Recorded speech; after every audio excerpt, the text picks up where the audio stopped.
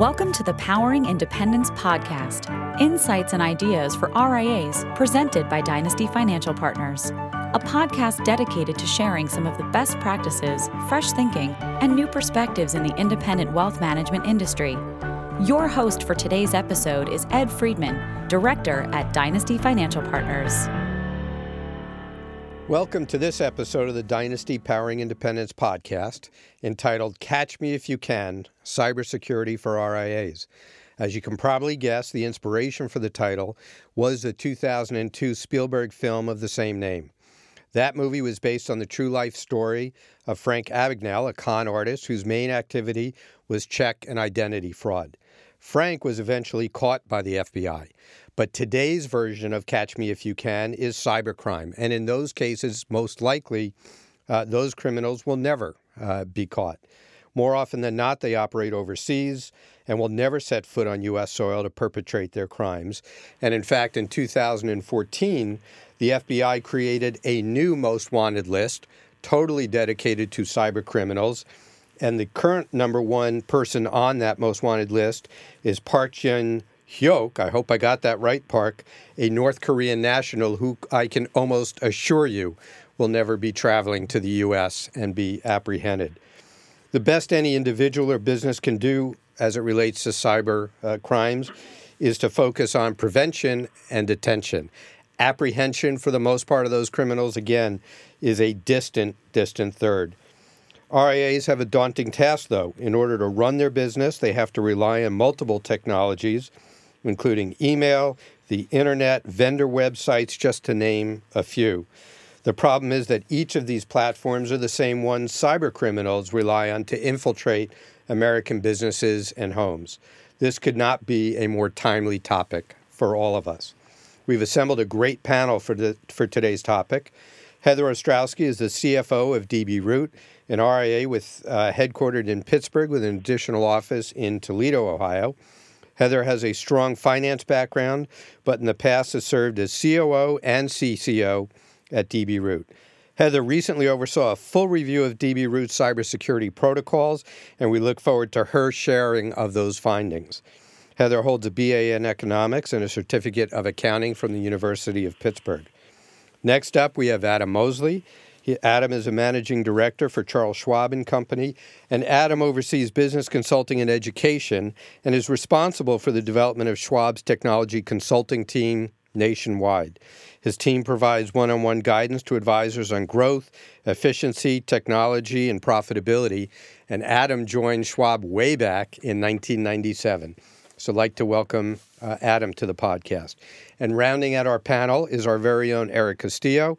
Eric is the Chief Technology Officer for Dynasty Financial Partners, and Eric is responsible for Dynasty's technology offering and platform, representing approximately 48 RIA firms and 4 Dynasty corporate offices. Prior to joining Dynasty, Eric served as CTO and COO for Stellac LLC, which is a global RIA. Currently, Eric is focused on assessing and upgrading Dynasty's technology and cybersecurity platform and providing technology recommendations for the entire Dynasty network. Adam, I'd like to start with you today to help us understand the cyber landscape. We're all aware of the big name breaches, Equifax, Capital One, Marriott, etc., but cybercrime is not solely the domain and risk of large corporations. With that being said, what are you seeing as some of the top cyber threats today for RIAs? It's a good question, Ed, and thank you very much, and thank you for having me. What many find interesting is that far and away, the greatest cybersecurity threat to registered investment advisors today is email. As basic and as ridiculous as that might sound, nearly every single advisor data incident that we see in our organization tracks back to an email into an organization or multiple emails into an organization. At issue very often is that we don't hesitate to click on a link or to open an attachment or to respond to what is a fraudulent request for a transaction or for sensitive information. And that's really a behavior that we've been coaching advisors to change for some time now. In fact, we go so far as to talk about email as cyber public enemy number one, or the greatest cybersecurity threat to a registered investment advisors organization. And as we think about email, I think one of the best pieces of advice I could give any advisor is to just go ahead and assume that if it's in your inbox, it's guilty until you prove that it's innocent. And while that might sound a bit extreme, that simple behavior change or becoming a little more skeptical of what's in one's inbox can create just great behaviors in terms of a little bit of a pause before clicking on the link or opening an attachment. And happy to go further on that a little bit later today. No, absolutely. So, Eric, following up on Adam's comment, you have the responsibility, number one, of Dynasty Corporate and all the folks that work directly with Dynasty. But more importantly, you work with the firms in our network. How are they supposed to protect themselves from this threat that Adam's talking about? Right, Ed. Again, thank you for having me on the podcast. So I think, a good place to start, I would say, is RIAs are regulated entities, and the SEC, FINRA, they have good cybersecurity guidelines. Also, I would go a step further and say that just relying on the SEC and the FINRA guidelines may not be enough. I think the goal for our network firms is to have just overall good cybersecurity hygiene. And so I think that all starts with having a formal cybersecurity program. And program, I mean not just the policies and procedures that are often kind of highlighted by the SEC, but a real formal effort where all the major stakeholders are involved. That includes not just technology, but also management, the CEO. If there's any incident, it's going to require a participation of the whole firm. So I would argue that you have to have kind of a formal cybersecurity program. And then from there, you're going to have the different components, such as your policies and procedures. You're going to have the part that has to do with the technical side of cybersecurity. But I think it's also important to keep in mind that cybersecurity is also kind of a people and management problem. So you can have, we can sit here till we're blue in the face talking about intrusion detection software or all kinds of technologies. But at the end of the day, a big part of the risk and a lot of the attack surface that is, that bad actors use is actually just people and management. Simple things, the blocking and tackling of cybersecurity, like as Adam was saying, just making sure that you're not clicking on links, making sure that you're connected to secure Wi-Fi. Just a lot of the low-hanging fruit is there, and you want to be protected on that side because attackers will go for that low-hanging fruit. So that's really good advice, and I think every firm out there should have kind of their cybersecurity protocols, their procedures and processes. So, Heather, turning to you as kind of the RIA out there, and as I said in the intro, DB Root has 2 offices, always looking to expand.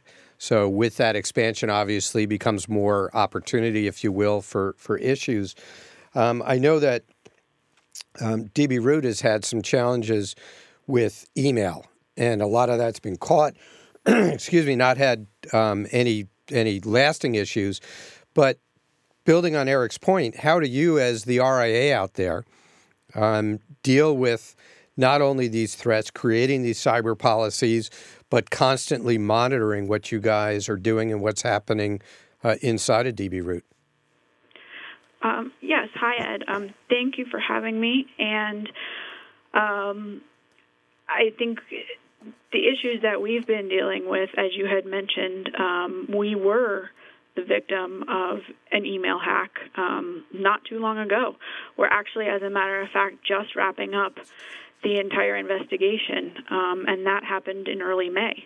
And this is the end of August, and we're just now wrapping up. But what we did learn a lot from the cybersecurity engagement with Schwab, and we have implemented new procedures and new levels of security to hopefully mitigate the risk going forward.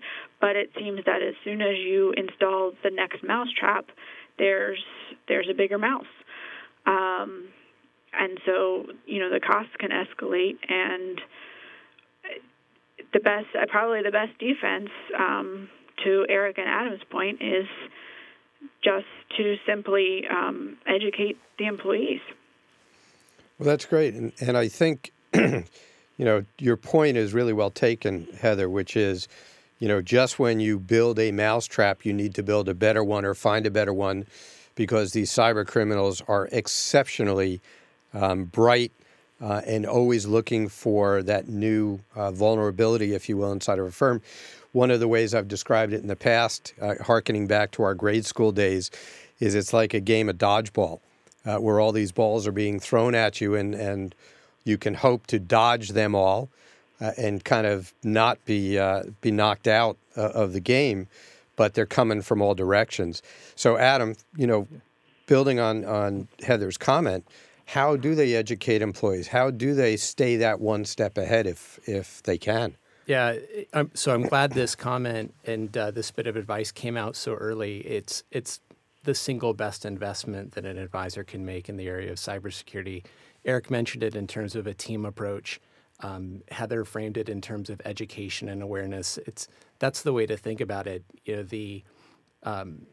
This investment in one's people, creating a culture of cybersecurity, giving folks the time and effort and energy to do what they can do to protect it, creating a sense of engagement and empowerment. These are some of the best investments that an advisor can make. Very often, a firm will think of their people as a weak link in the organization, especially in the defense against cybercrime, when in reality, through the right education, awareness, empowerment, and so on, you can create what we like to talk about as an incredibly adaptive human firewall, likely better and stronger than any technology that could ever be deployed. And so often, folks will think of cybercrime or cybersecurity as an information technology matter, which in fact, of course it is, but it's even more so a human capital and human resources thing. So we give advice to advisors in terms of when and where to make that next investment in cybersecurity. Let education, awareness, empowerment, let that be a place where you double down and make that next bet. Great. So with that in mind, if your first and maybe best line of defense, because I recently read a statistic that kind of validated, Adam, your comment, which is 71% of kind of cyber crimes start with phishing emails. So if your first and best defense are the employees in the firm, and we talk about education, what are the educational steps that we might take to kind of get them there? Yeah, I would say take advantage of everything that's made available to you from your custodial partners and from others. There's a wealth of tools and information that's out there. If we focus on email for 1 minute, and if folks agree that is the cyber public enemy that we talk about as it being, there's a great way to educate around that. So first of all, advisors are bombarded with phishing emails every single day. Those, each and every one of them, are a great example to bring to staff meetings, to show to staff, to dissect in real time, and to also celebrate the person that got in the way of it and stopped it, from happening. There's also providers out there that can be engaged to provide tests into an organization. They are highly effective forms of training and education, by the way. We subscribe to them. At Schwab, we're tested almost on a every other week basis, but they're emails sent inbound to our organization, and if a user clicks on a link, if a user opens an attachment, they're met with some training and education on it. And very often, too, their management is made aware of the non-compliance. And what we tend to see when these tests are deployed, you might have a reasonable non-compliance rate on test number 1. On test number 2, it's almost cut in half. And by the time you make it to test number 3, you're almost down to 0 in terms of non-compliance. And they tend to be, again, highly effective forms of training and education, and also relatively inexpensive as well. Well, yes, with that being said, I'm sorry, go ahead, Heather. Oh, that's okay. As a matter of fact, we just upgraded our firewall to include that particular training, that particular level of security, where if the phishing email does come in, it will still go through. It'll be flagged by the firewall. It will go through, and then the user, if they do click on that link, will get a notification, as will the IT team. And it was very inexpensive in comparison to what an actual breach costs to investigate. I would certainly think so. It's interesting. Just today, I sent an email to somebody and got a response. And for the very first time, I saw this disclaimer, and I'll read it to everybody right now. This email is from an external source. Exercise caution regarding links and attachments. I'd never seen that type of disclaimer before. Eric? The other thing that we're seeing is that I think the old model on phishing was just based on you getting perhaps a random link or something that you weren't quite sure what it was. It didn't look familiar, but you were clicking on it anyway. But now cybersecurity, the hackers have gotten so sophisticated that now this has become kind of like just now we have smart lights, we have smart phishing. So what they'll do is they'll do some research on the person that they're targeting and look at their social media, look at public information that is available, and make those phishing attacks very specific to that person, making it even harder to resist.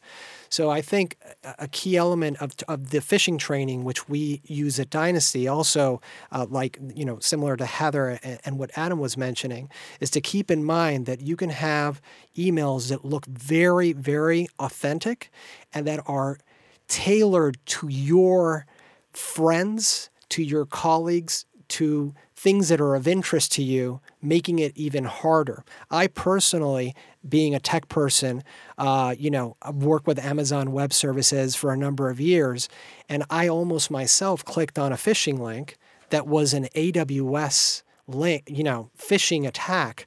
But I use AWS. Who knows if AWS, some kind of database was hacked and they knew that I was there, me and probably the other millions of people that use it. And so it isn't anymore these random emails from, that we've all seen and with the weird links and the weird URLs that are baked into the links.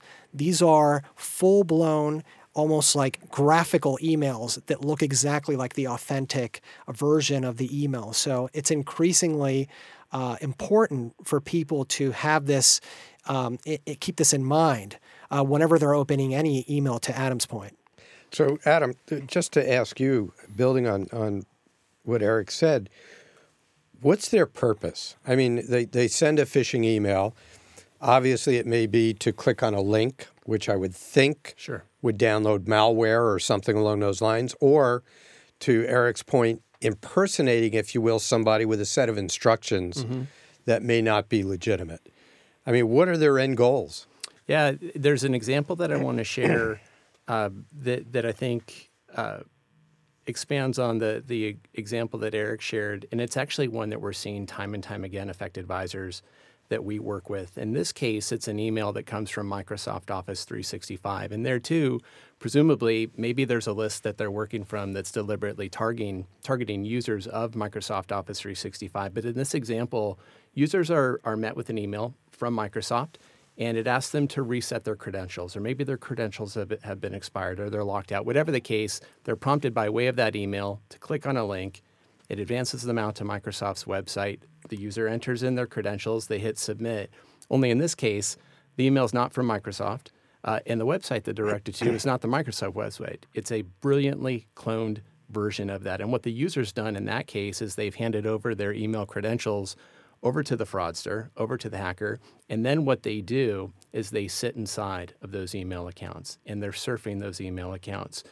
Sometimes they're watching all of the traffic that's going in and out of those email boxes. And very often they're looking for sensitive, personally identifiable client information, and they'll use that for malicious purposes. Sometimes that's to conduct wire frauds. Sometimes that is around personal identity theft. Whatever the case, that's one of the types of threats that we're seeing time and time again. And just today, I reviewed an email of a report that I get on a monthly basis that talks about the advisor data incidents that we're seeing in our organization. And nearly every one of them was some sort of email account takeover that referenced back to the same instance of Microsoft Office 365. So that's a bit of advice for users listening, is that in the event you receive emails like that, be suspect of them, delete them. If they're important, they'll come back. But better off deleting them, be suspect. Treating them as guilty, as I said a little bit earlier. They're presumed guilty before proven innocent. That's right. I guess. And I see this as a version of the man in the middle attack, right? So, I come from a software background, and it's all about encryption, right? Nowadays, when you go to websites, they're all encrypted and using HTTPS, TLS. That is the kind of cybersecurity version of man in the middle, where now your emails, it's not just that you're sending data to Chase and then somebody's maybe looking at your account information. Now somebody's actually broken into and is sitting between you and all the email traffic that is going in and out. So I think, again, to the broader point, the attacks get more sophisticated, and these attacks evolve. And what used to be your classic man-in-the-middle from 5-10 years ago is no longer the same man-in-the-middle attack that we see today. Shifting for a second away from email, I think the best advice for everybody listening is just lock yourself in a closet and turn the light off, and you don't have to worry about being hacked. But turning away from email for a second, we hear the phrase malware all the time. And whether it's a malware, it's a ransomware we were talking about earlier, what are the risks that the RIAs face out there from kind of these other attacks? Yeah, when I think of malicious software, there's a few different categories. And years ago, we did see a number of instances of ransomware. In fact, I used to ask in every setting I was in, public settings and whatnot, for those to raise their hand that have been affected by ransomware. I stopped counting as I moved into the 60s on that. And those were just advisors that I'd personally come in contact with. There's different versions of malicious software that are out there. Very often they're delivered through malicious emails or links that are in those emails or attachments. But something else that we've seen along the lines of malicious software is that I think something that many are familiar with, but it's keylogger technology. And it's a good example of the type of software that's out there where if this malicious software is installed, be it on a personal computer, be it on a company, a digital asset, a work computer, what it has the potential to do is to track every keystroke on that particular keyboard and to send that information then overseas so that those fraudsters or hackers, if you will, are able to use that to, by and large, gain access to the individual's online accounts and then get in there again, mine them for whatever might be valuable in there in terms of information. Well, that's scary. Sure. Eric, what are you seeing out there as, either different technologies or different approaches to protecting systems from malware? So in terms of, I think when you're trying to protect yourself of malware, the first thing that comes to my mind anyway, and something that you read a lot about, is this whole issue of patch management. There's obviously we all have, in cybersecurity terms, what it's called an endpoint, and that endpoint is running software, and you want to make sure that you have the latest version of your software installed, whether it's operating system, but it isn't just operating system. It can be a third-party software. When you get that notification, even on your phone, that says, please install this latest operating system, it's not to be taken lightly. And the same thing applies in the work environment. So we use a number of technologies in Dynasty, and we recommend to our network also that really make sure that you're using the latest software. There's zero-day exploits that are targeted by hackers. It's important to always keep your operating system up to date. And a lot of the press that you read on hacking and on attacks, later they do a postmortem and they find that it was a system that hadn't been patched in a year or 6 months. Again, back to the low-hanging fruit analogy, hackers will look for these kinds of systems, and as long as you are update, you're able to shield yourself, and then they'll just move on and look for the next system that's out there, especially high-value targets, big enterprises where having patch management systems are much more complicated than in a smaller firm such as the ones in our network. Adam, coming to you for a second, though. When I started in the business, we worked on Quotron machines that were in the office. And at one time, I was a revolutionary because I got a massive compact portable plus computer that looked like a big typewriter that I would carry home every day. But that world has changed. In the old days, when I started, my workstation stayed on my desk, did not come home with me at night. Obviously, there were no smartphones or anything along those lines. But today, RIAs, more often than not, bring their computers, bring their mobile devices home with them, Sure. and maybe connecting to Wi-Fi or networks that have not been, Right. to Eric's point, scrubbed and protected. What additional risk does that run? How does an RIA protect themselves from kind of infiltration that way? Sure. One should be particularly careful when using public Wi-Fi. In fact, we ourselves try to stay away from it. If it's public, the issue here is that we just don't know the security that's running behind it. We don't know if it's up to standard.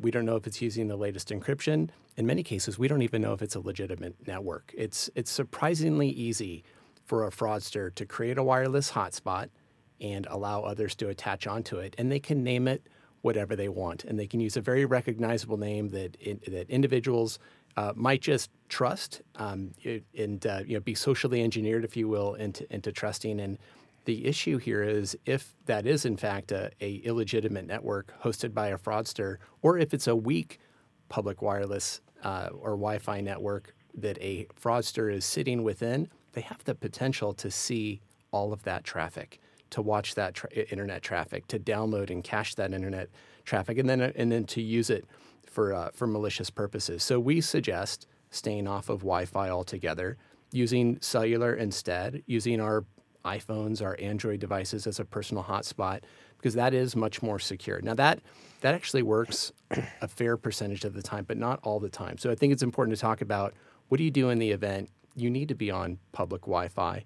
Maybe you don't have a cellular connection or the signal's too weak. In that case, and actually I would say in every case, make sure you're running a type of technology called a VPN, a virtual private network. Its sole purpose is to encrypt the communications that are happening between your device and the destination device across the internet. And when using this type of technology, and in the event there is a fraudster, a hacker sitting on that network, they're simply going to go elsewhere and they're going to look for lower hanging fruit. So it's a great way to secure yourself when online. And these VPNs, and there are many of them, these virtual private networks, you can pull down apps from the various app exchanges.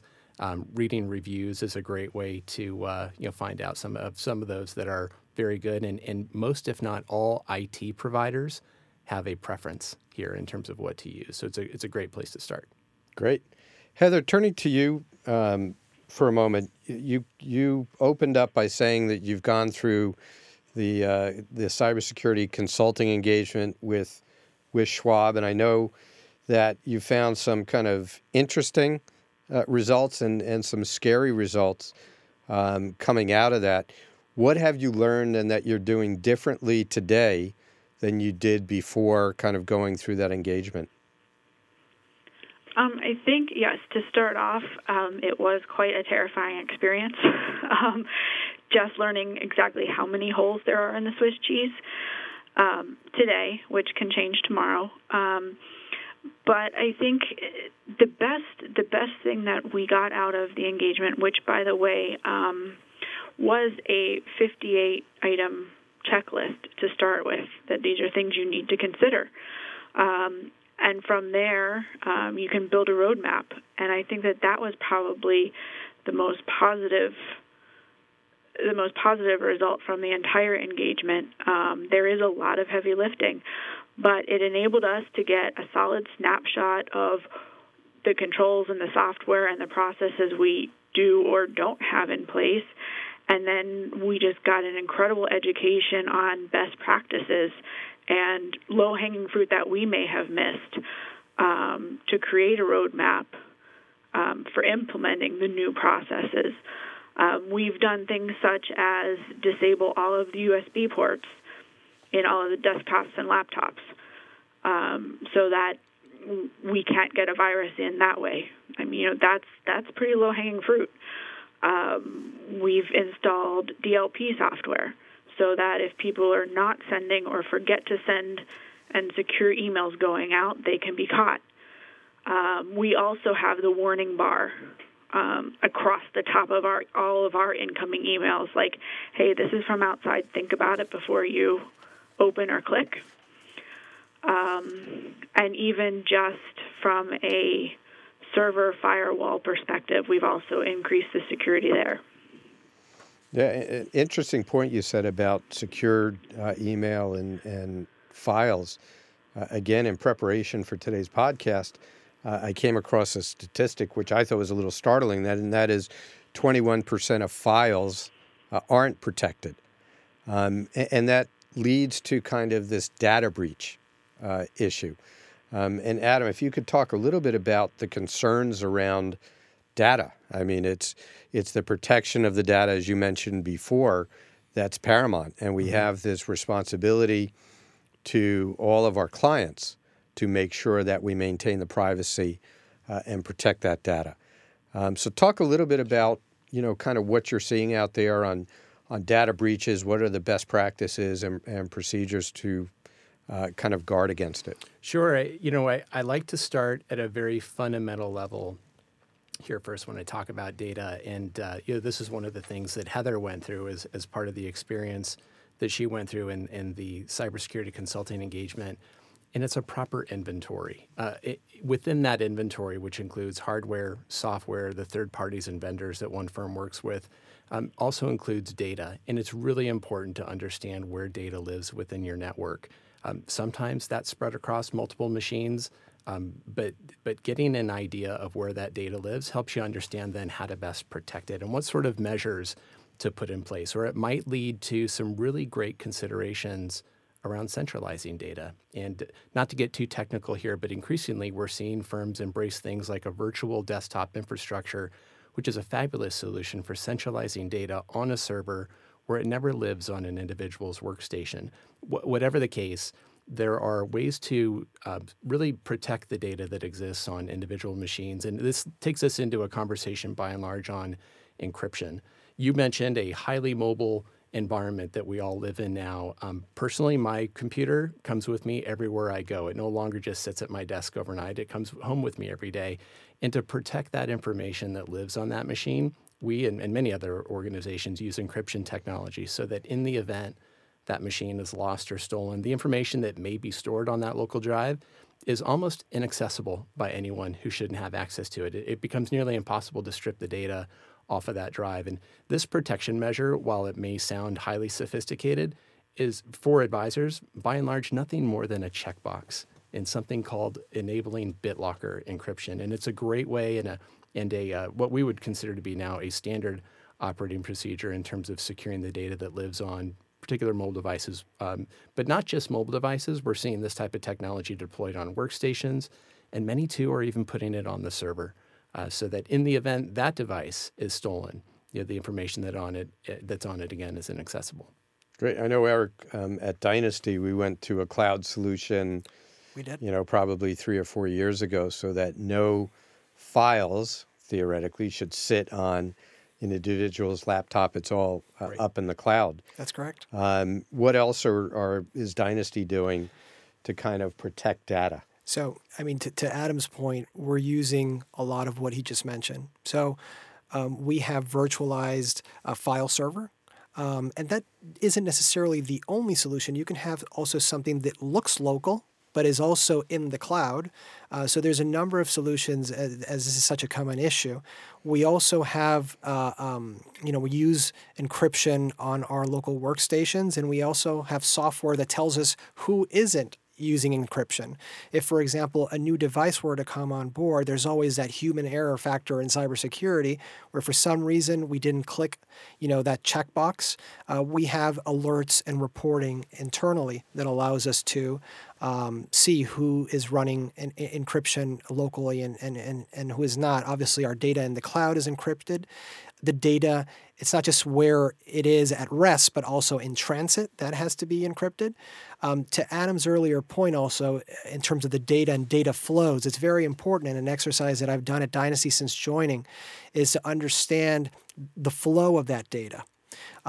It not just internally, right, but also with third-party vendors, which is such a big part of it's very important to the SEC. They talk about it a lot.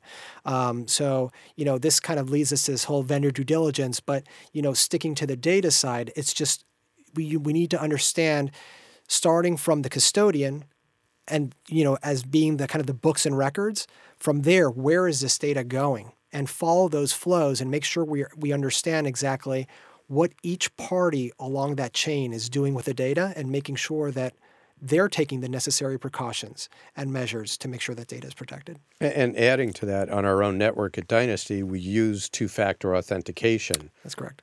Very often. I know, Adam, that's something that you believe in very strongly. I do. In fact, the way I tend to talk about multi-factor authentication, and just for definition for those that might not be as familiar with it, in addition to one's user ID and password, which is something that we know, multi-factor or two-factor authentication brings along with it something that you have in your possession. And that might be a simple text that goes to your mobile device. It might be a code that is generated off of a token that you have. Increasingly, there are apps that are run on your mobile devices too that generate a code.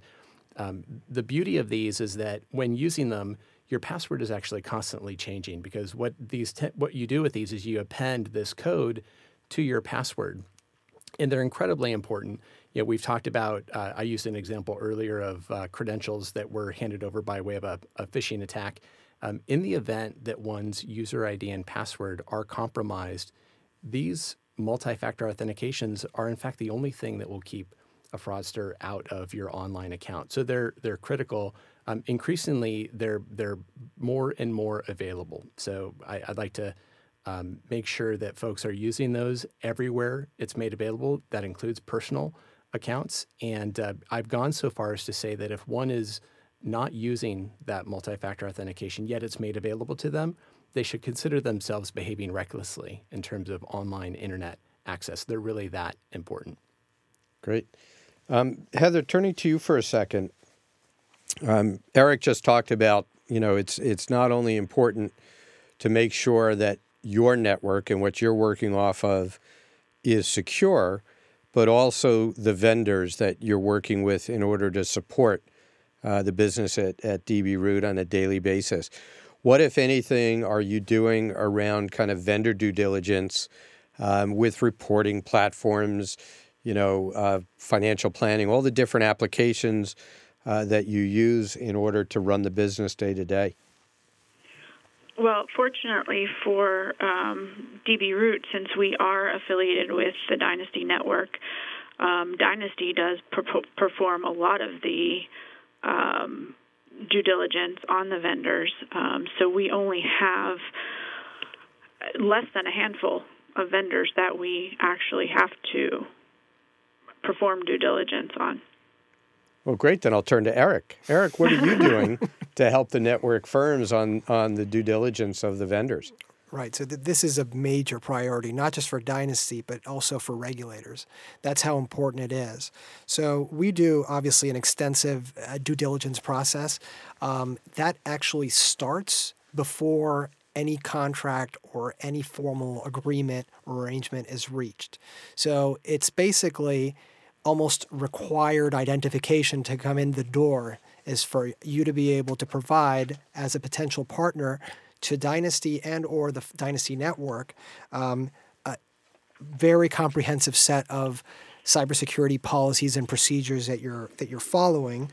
We ourselves have an extensive questionnaire as part of this due diligence process, and the firms have to go through that.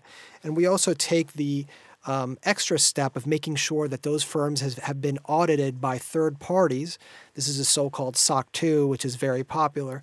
And that the purpose of that report is essentially to tell a data owner, hey, this third party has the policies, procedures, all of the, a good cybersecurity framework, if you will, and you can entrust them with your data.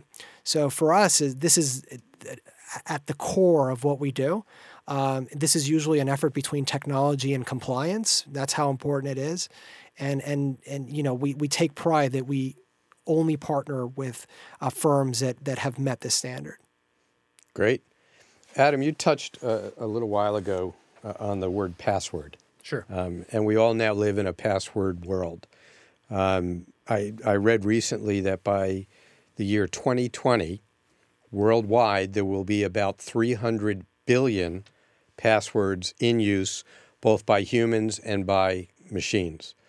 So if you could share with us some best practices around password protection, I'm going to assume it's not my intellectually dishonest approach of just changing the last letter or going from XYZ1 to XYZ2 when I want to change the password. Well, we've all done that. We're all guilty of that. Some of us continue to be guilty of that in some way, shape, or form. Just for some historical context, the general guidance around passwords, and this may have come from the National Institute of Standards and Technology, which is a major player in the cybersecurity space, was that passwords, by and large, should meet 4 main criteria. They should be long, they should be complex, you should change them often, and they should be unique. And those were the general standards that we had understood and by and large lived by for some period of time. It was about a couple of years ago now that organization came back and they came back with a slight change. And they said, well, maybe the password shouldn't be changed every 90 days, and maybe the passwords shouldn't be overly complex. And you said it, Ed.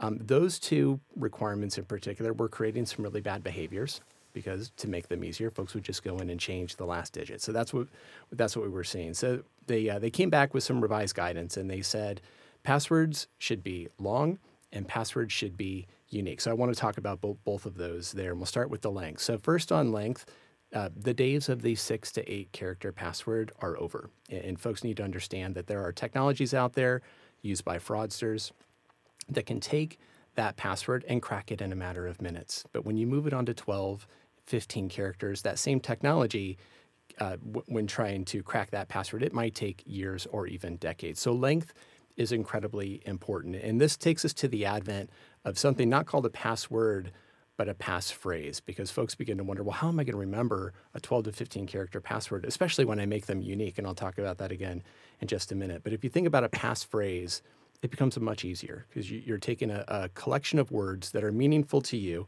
easy for you to remember, but difficult for others to guess. You delete the spaces in between, bring them together, and you have a very simple, quick passphrase. And again, that can be incredibly difficult for anyone to crack and also easy for the user to remember. So remember, length is going to trump just about everything you should think about general password management. On the topic of passwords being unique, and this one is equally important. Another common behavior that they were seeing in terms of what not to do with passwords is reusing a password, and we all do this, or we have all done this because it's simply easier to do. And as we have more and more passwords, they become difficult to remember, so you end up using the same one over and over again. And I think an important bit of guidance here or information is for folks to understand that when among other data points, user IDs and passwords are exfiltrated out of an organization that's been breached, and you can think of any one of the major data breaches that are out there. When user IDs and passwords are targeted, compromised, and exfiltrated, it's not so that the hacker can break into that user's LinkedIn account. It's not that at all. It's so they can take that user ID and password and try it somewhere else. And this is what's called a credential replay event. And very often they'll take that information, they'll use it at banks, credit cards, financial institutions, brokerage institutions, and whatnot, because they know that some percentage of the time that same user ID and password is going to work over there. And then once they're in, they can cause all sorts of damage. Human nature is human nature. That's right. So another bit of advice is, at least for one's sensitive accounts, this includes email, by the way, but most certainly includes financial institution accounts, just make sure that passwords are unique, that you're not reusing them. If it's a news online news resource, maybe that's not as important, but certainly for the financial institution and sensitive information accounts. Yeah, just to add on to Adam's comment, so last year, Dynasty ran a series of programs around the country called Optimizing the $1 Billion Firm, and we were fortunate enough to have Adam as a speaker at a couple of those programs. And I have to give you kudos, Adam. Right after that, I did change my password. I picked a line in a song. I think it's about 18 characters or so. The problem is I kind of forget which different applications I'm using it on. Yeah. So in order for somebody like myself, who can barely remember what I had for breakfast this morning, how do we kind of manage all the different passwords that make up our lives? Yeah, and we talked about that as well. And those were great events, and really appreciated the questions that we had there. And to better manage that, this is what brings us into the area of password managers. Very often we're asked about password managers. These are online tools that one can purchase, and they should be purchased. We don't recommend that folks go after the free versions of these technologies that are out there, but use of a password manager can make it much easier to manage one's passwords. I haven't looked at the number of mine recently, but I probably have in upwards of 150 different user IDs and passwords that I personally store in my password manager, and I find them to be great tools. So first of all, they are better at securing the information than I ever was. It was probably 3 years ago. I'd use an Excel document. It was password protected, and that served me well. But I got to a point where I understood there's probably an organization out there doing a better job of protecting this information. And that's what helped me cross that divide and begin using a password manager. The benefits, though, go well beyond just security. These are applications that are great at helping database this information, make it easy to access. They can police your passwords for you. So in the event I do reuse a password, my password manager is going to alert me to that and prompt me to change that. And I can also plug in some parameters too, where it can be very helpful in terms of generating passwords for me. So I find the tool incredibly useful. We're seeing advisory organizations increasingly use these types of technologies. So there are not just individual versions of this or personal versions of this. There are versions of these that are commercial grade and made available to small businesses. And the beauty of those types of technologies in a business setting is they can be centrally administered such that call it the chief information security officer at the firm can be in control of that application and can dictate who has access to it or who has access to what particular passwords, what the individual can see in the application, then also, of course, disable access in the event we have an employee leave an organization, that access can be turned off immediately there. So we think they're great applications, and we do see them used often in advisory businesses. Great. Eric, as a technology guy, I'm going to ask you to look 3 to 5 years in the future. Does facial recognition do away with the need for passwords and all of that? And if so, will our faces be hacked? The answer to the last one is the easiest one, and that is yes. It reminds me of when Apple came out with Face ID, and about 2 days later, somebody I think it was overseas, had come up with an exact replica of, Hollywood style, replica of someone else's face, and they had already fooled the Face ID system. I'm not smart enough to predict whether Face ID is going to take over. I think it has to be probably a combination of things. So I can't see multi-factor going away soon. I think there's a distinction here between our personal devices and the technology that's there, but something in an enterprise setting, you really want to make sure that you have the latest and greatest, and that you're using the most robust technology out there to make sure that people are not reusing their passwords, that the people are rotating them. And we have all of these, everything that Adam just mentioned is something that we either have at Dynasty or are looking into to just continue to enhance the offering. I think one point to bring with the whole authentication thing is if you have one password or one whatever it is, and you reuse that somewhere else, now, without thinking about it, you have brought that third party into the picture. And so if that third party is compromised in any way, now your entire, for example, professional passwords that you're using, those have been compromised. So this whole issue about reusing the same authentication mechanism, I think, is going to be a subject of debate, and I'm all for changing whether it's passwords or multi-factor, whatever mechanisms are there, just changing, evolving, rotating the different ways of being able to log into especially an enterprise environment, which I think has a higher bar, I would argue, than just something that a device that is physically close to us. I think the set of technology has to be a little bit different. Great. Heather, you mentioned before that going through the consulting engagement with Schwab, I think there was a 58-point or 52-point checklist that came out of that, and it scared you a little bit as you went through it.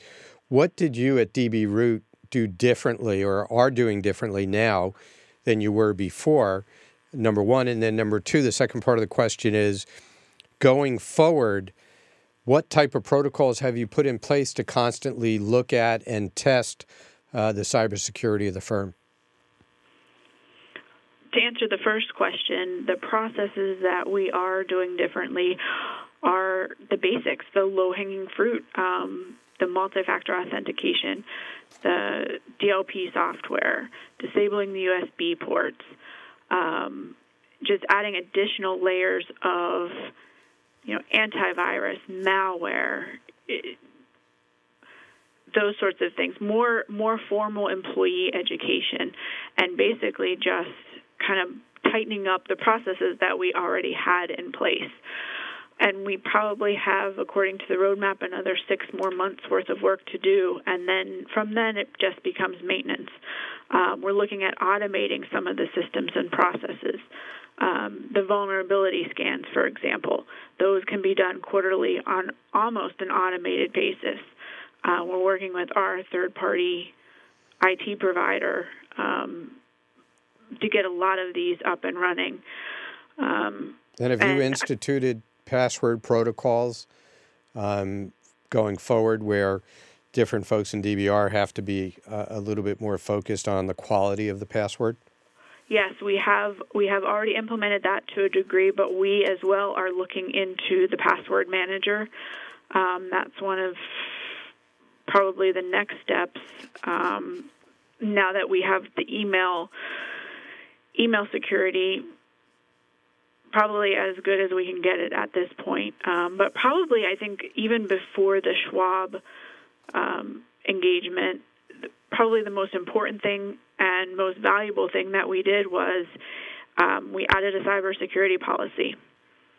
And that has turned out to pay dividends, because if there is a breach, if there is a hack, not only do the policies provide education, they also provide a lot of benefit, in just, number one, assessing and dealing with the breach, but also covering the cost of it. It's a great point that I've seen so often overlooked. And one of the 58 control statements that are reviewed in the assessment and in the engagement that Heather mentions is one that specifically speaks to cybersecurity insurance. And as she stated, a beautiful benefit of engaging a cybersecurity insurance provider is that they will very often make available at least the framework of an incident response plan. And it makes sense when you think about it, because in the event of an incident, and one that they're going to be financially and potentially on the hook for themselves, the insurance company, they're going to want to make sure that you follow a very specific set of instructions, including how and to who you communicate about it, even down to what you say about it. And an incident response plan, for one to build that out on their own, that's a pretty big undertaking. So being able to leverage the resources of a big insurance company to help with that, I think, can go a very long way. So I'm glad to hear that she mentions that. I think it's also worth mentioning to our listeners that there's a number of resources that are out there. To Adam's earlier point when he mentioned NIST, there's the very well-known NIST cybersecurity framework, which we use as at Dynasty and many firms. We engaged a while back, and I think everybody should do this. Have a third party go in, always what we call the red team approach, and do a full security review. And basically it was the NIST framework, and they go in and check to see, how well you're employing that. And NIST also has a number, and I'm happy to give the resources. That's part of what we do on the cybersecurity effort at Dynasty, point our network partners in the right direction to the different resources that are out there, NIST being one of the main ones. They also have information on, incident response. They have a very thorough guide to recovery. They have the framework. There's a number of resources out there. There's another one that I love to follow. I've been following for a number of years, called the Center for Internet Security. It was born out of a consortium that included SANS, which is a big player in the cybersecurity space. They have the top 20 controls. We have a lot of that documentation, so any of our listeners can reach out to us and we can provide. But all of these different nonprofit organizations that are focused on cybersecurity have all these resources that you can use, and we do at Dynasty, as the basis for coming up with a cybersecurity framework in general, and then including the policies and procedures, incident response, disaster recovery, business continuity, again, looping it the SEC and FINRA. When you get audited by the SEC and RIAs eventually do, these are the kinds of things that they look for, and they themselves talk about NIST and the different resources that are out there that you can use as a basis for your own individual kind of customized framework and procedures. Great. I'm glad you mentioned NIST, which again is the National Institute of Standards and Technology, because I happen to have with me the 6 points of the framework for NIST. And just for everybody listening, it's identify, understand what a financial advisor needs to track, monitor, or mitigate. Then it's protect, develop appropriate safeguards for advisor data. It's detect, implement activities to identify an actual breach. Then it's respond, develop responses to cybersecurity events. And last is recover, implement ongoing operations to get better and reduce the impact of a successful breach. So there is the NIST framework, and certainly they are one of the best guiding principles out there. We think so too. The assessment, the engagement that Heather mentioned, those 58 control statements, those are right out of the NIST cybersecurity framework. And I think Eric mentioned it as well. This is also the very framework that the SEC has used all along as part of the examination work they've done in the area of cybersecurity. So there's lots of good reasons to adhere to this particular cybersecurity framework, among the many great ones that are out there. Adam, Heather talked about some of the procedures that they've taken since going through this engagement. One of them was locking down the USB ports. And I'm now going to turn to you and ask you to tell one of my favorite stories as it relates to kind of USB drives and flash drives. Sure. It's a fun one to talk about, and there's a good movie behind it. Just for maybe a bit of context on this one, USB drives are, those should too be considered guilty until they're proved that it's innocent. And I'm talking about like the thumb drives here that we see everywhere. So first of all, in terms of data exfiltration, many know this, but it's worth mentioning. It's fascinating the amount of data that could be so quickly moved onto these thumb drives without any detection whatsoever. They're the size of a thumb. They can be lost, and very often they are, and rarely do I see them encrypted. So all of that information that's on them is at risk. So lots of reasons not to allow those in the environment, hence Heather's mention of disabling those. And anyone running a Windows Server network, that too is a checkbox within a Windows policy that simply disables them so that they can no longer be used in an environment that just disables the USB drive access. So it's one of the things that we recommend under the category of data loss protection measures, very specifically. There are also vehicles for malicious software delivery. And I think this is a bit of the story that you wanted me to share here. So for many, many years, hackers have been known to use these to their advantage. And what they tend to do is to throw them in parking lots, to throw them inside fishbowls at trade shows and whatnot, to throw infected USB drives that are infected with malicious software that maybe it's keylogger technology or it's a type of other malicious software that might otherwise open a window into that organization so someone could come in from the outside and compromise the computer network. And the story that you want me to tell is one regarding the Iranian centrifuge facilities, their nuclear centrifuge facilities, and how they were set back at the very least a number of years. It could be many, or much, much longer than that, as a result of malicious software that made its way into their organization. And as I understand it, and it's a bit opaque in terms of what happened or as how it probably happened. Should be. Yeah, that's right. But so malicious software had infiltrated that organization, made its way into their systems, and destroyed some of the coding behind their methodology for development of I guess it would be uranium in this case, right? In their centrifuges. And the takeaway here is it wasn't a Delta Force team that went in with USB drives in their pockets and plugged it in, or went in and destroyed that. They managed to work in a USB drive. They, whoever that is, right, could have been our own intelligence agencies. I'm not sure, But a malicious software called the Stuxnet virus is what was used within that organization.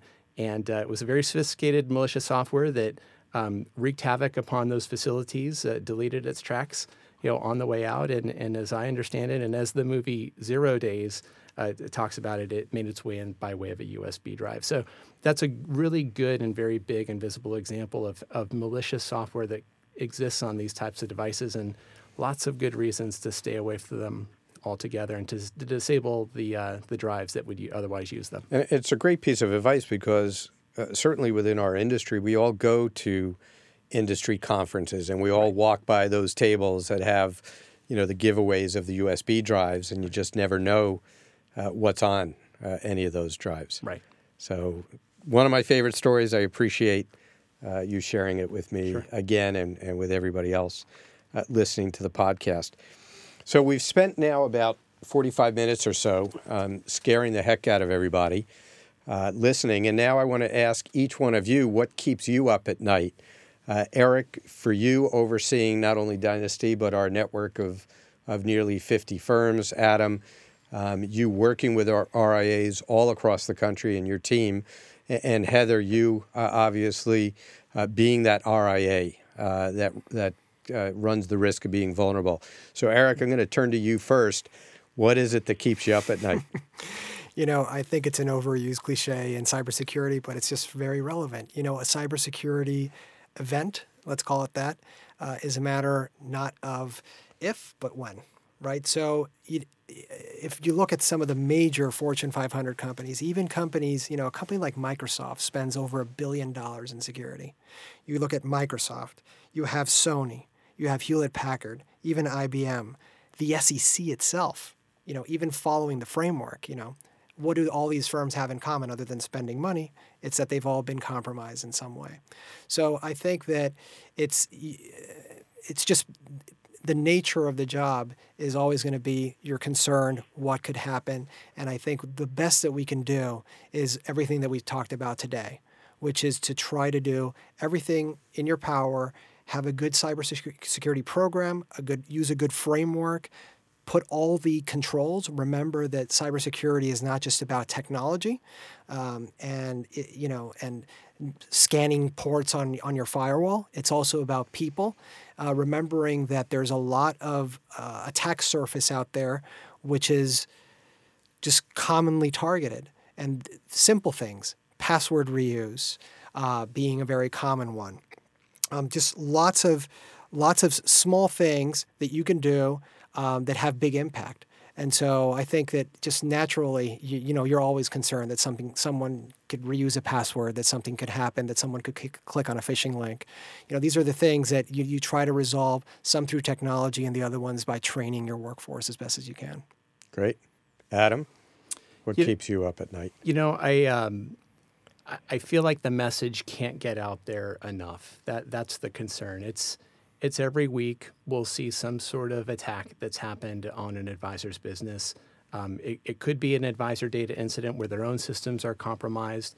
Far too often we see instances of wire fraud in our organization, and almost 100% of the time these are made their way into an advisor's organization by way of an email, where a end investor's email account was compromised by a fraudster who then, through some really sophisticated language and social engineering in those emails, otherwise tricks an advisor into wiring funds out of that client's account. That's one of the major concerns that we have in our own business.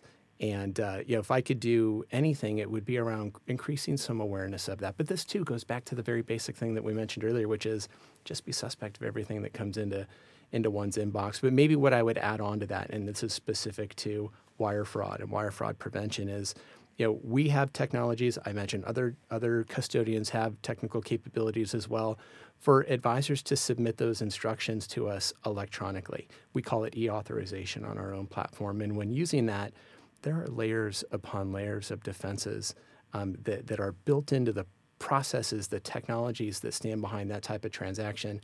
To date, they've proven to be impenetrable. We have not seen a single instance of fraudulent or wire fraud by way of through an advisor using these type of technologies. So that one keeps us all up at night, and we see it too often. It feels like our message isn't getting out there. So that would be one thing I'd bring some awareness to in addition to what we talked about today. Great. Heather, I know a lot keeps you up at night, but as it relates to cybersecurity and DB Root, what keeps you up at night? I think it's the threat of another breach, and perhaps this one would result in some sort of a data incident where the end client is harmed. I think that's probably first and foremost that keeps me up. And it's human error. We're all very busy. We fly through emails. We open emails very quickly and not read them. And hopefully one day that doesn't result in a bigger error that could have been prevented. Right. I think that's spot on. I think for, all of the RIAs that are listening in, that is their fear. I mean, Eric talked about all these breaches at big corporations and even our own SEC. And if those organizations with all of the spend that they do every day can't avoid a breach, the RIA certainly has a challenge. I'm fascinated by this conversation. If you look back at what we talked about over the last 45, 50 minutes, very little of it was actually technical. When you think of cybersecurity, you think of these hackers with, hoodies and at some dark basement and they're typing code. And that is certainly going on. But the defenses to that are often just management and people issues. And I think it's very interesting that most of this conversation hasn't been about intrusion detection software or network scanning or vulnerability scanning or pen tests. Those are all critical. But at the end of the day, we all go back to what Adam was saying, which is trying to look at it as a people problem and a training problem. And it's interesting that non-technical side of cybersecurity is so important.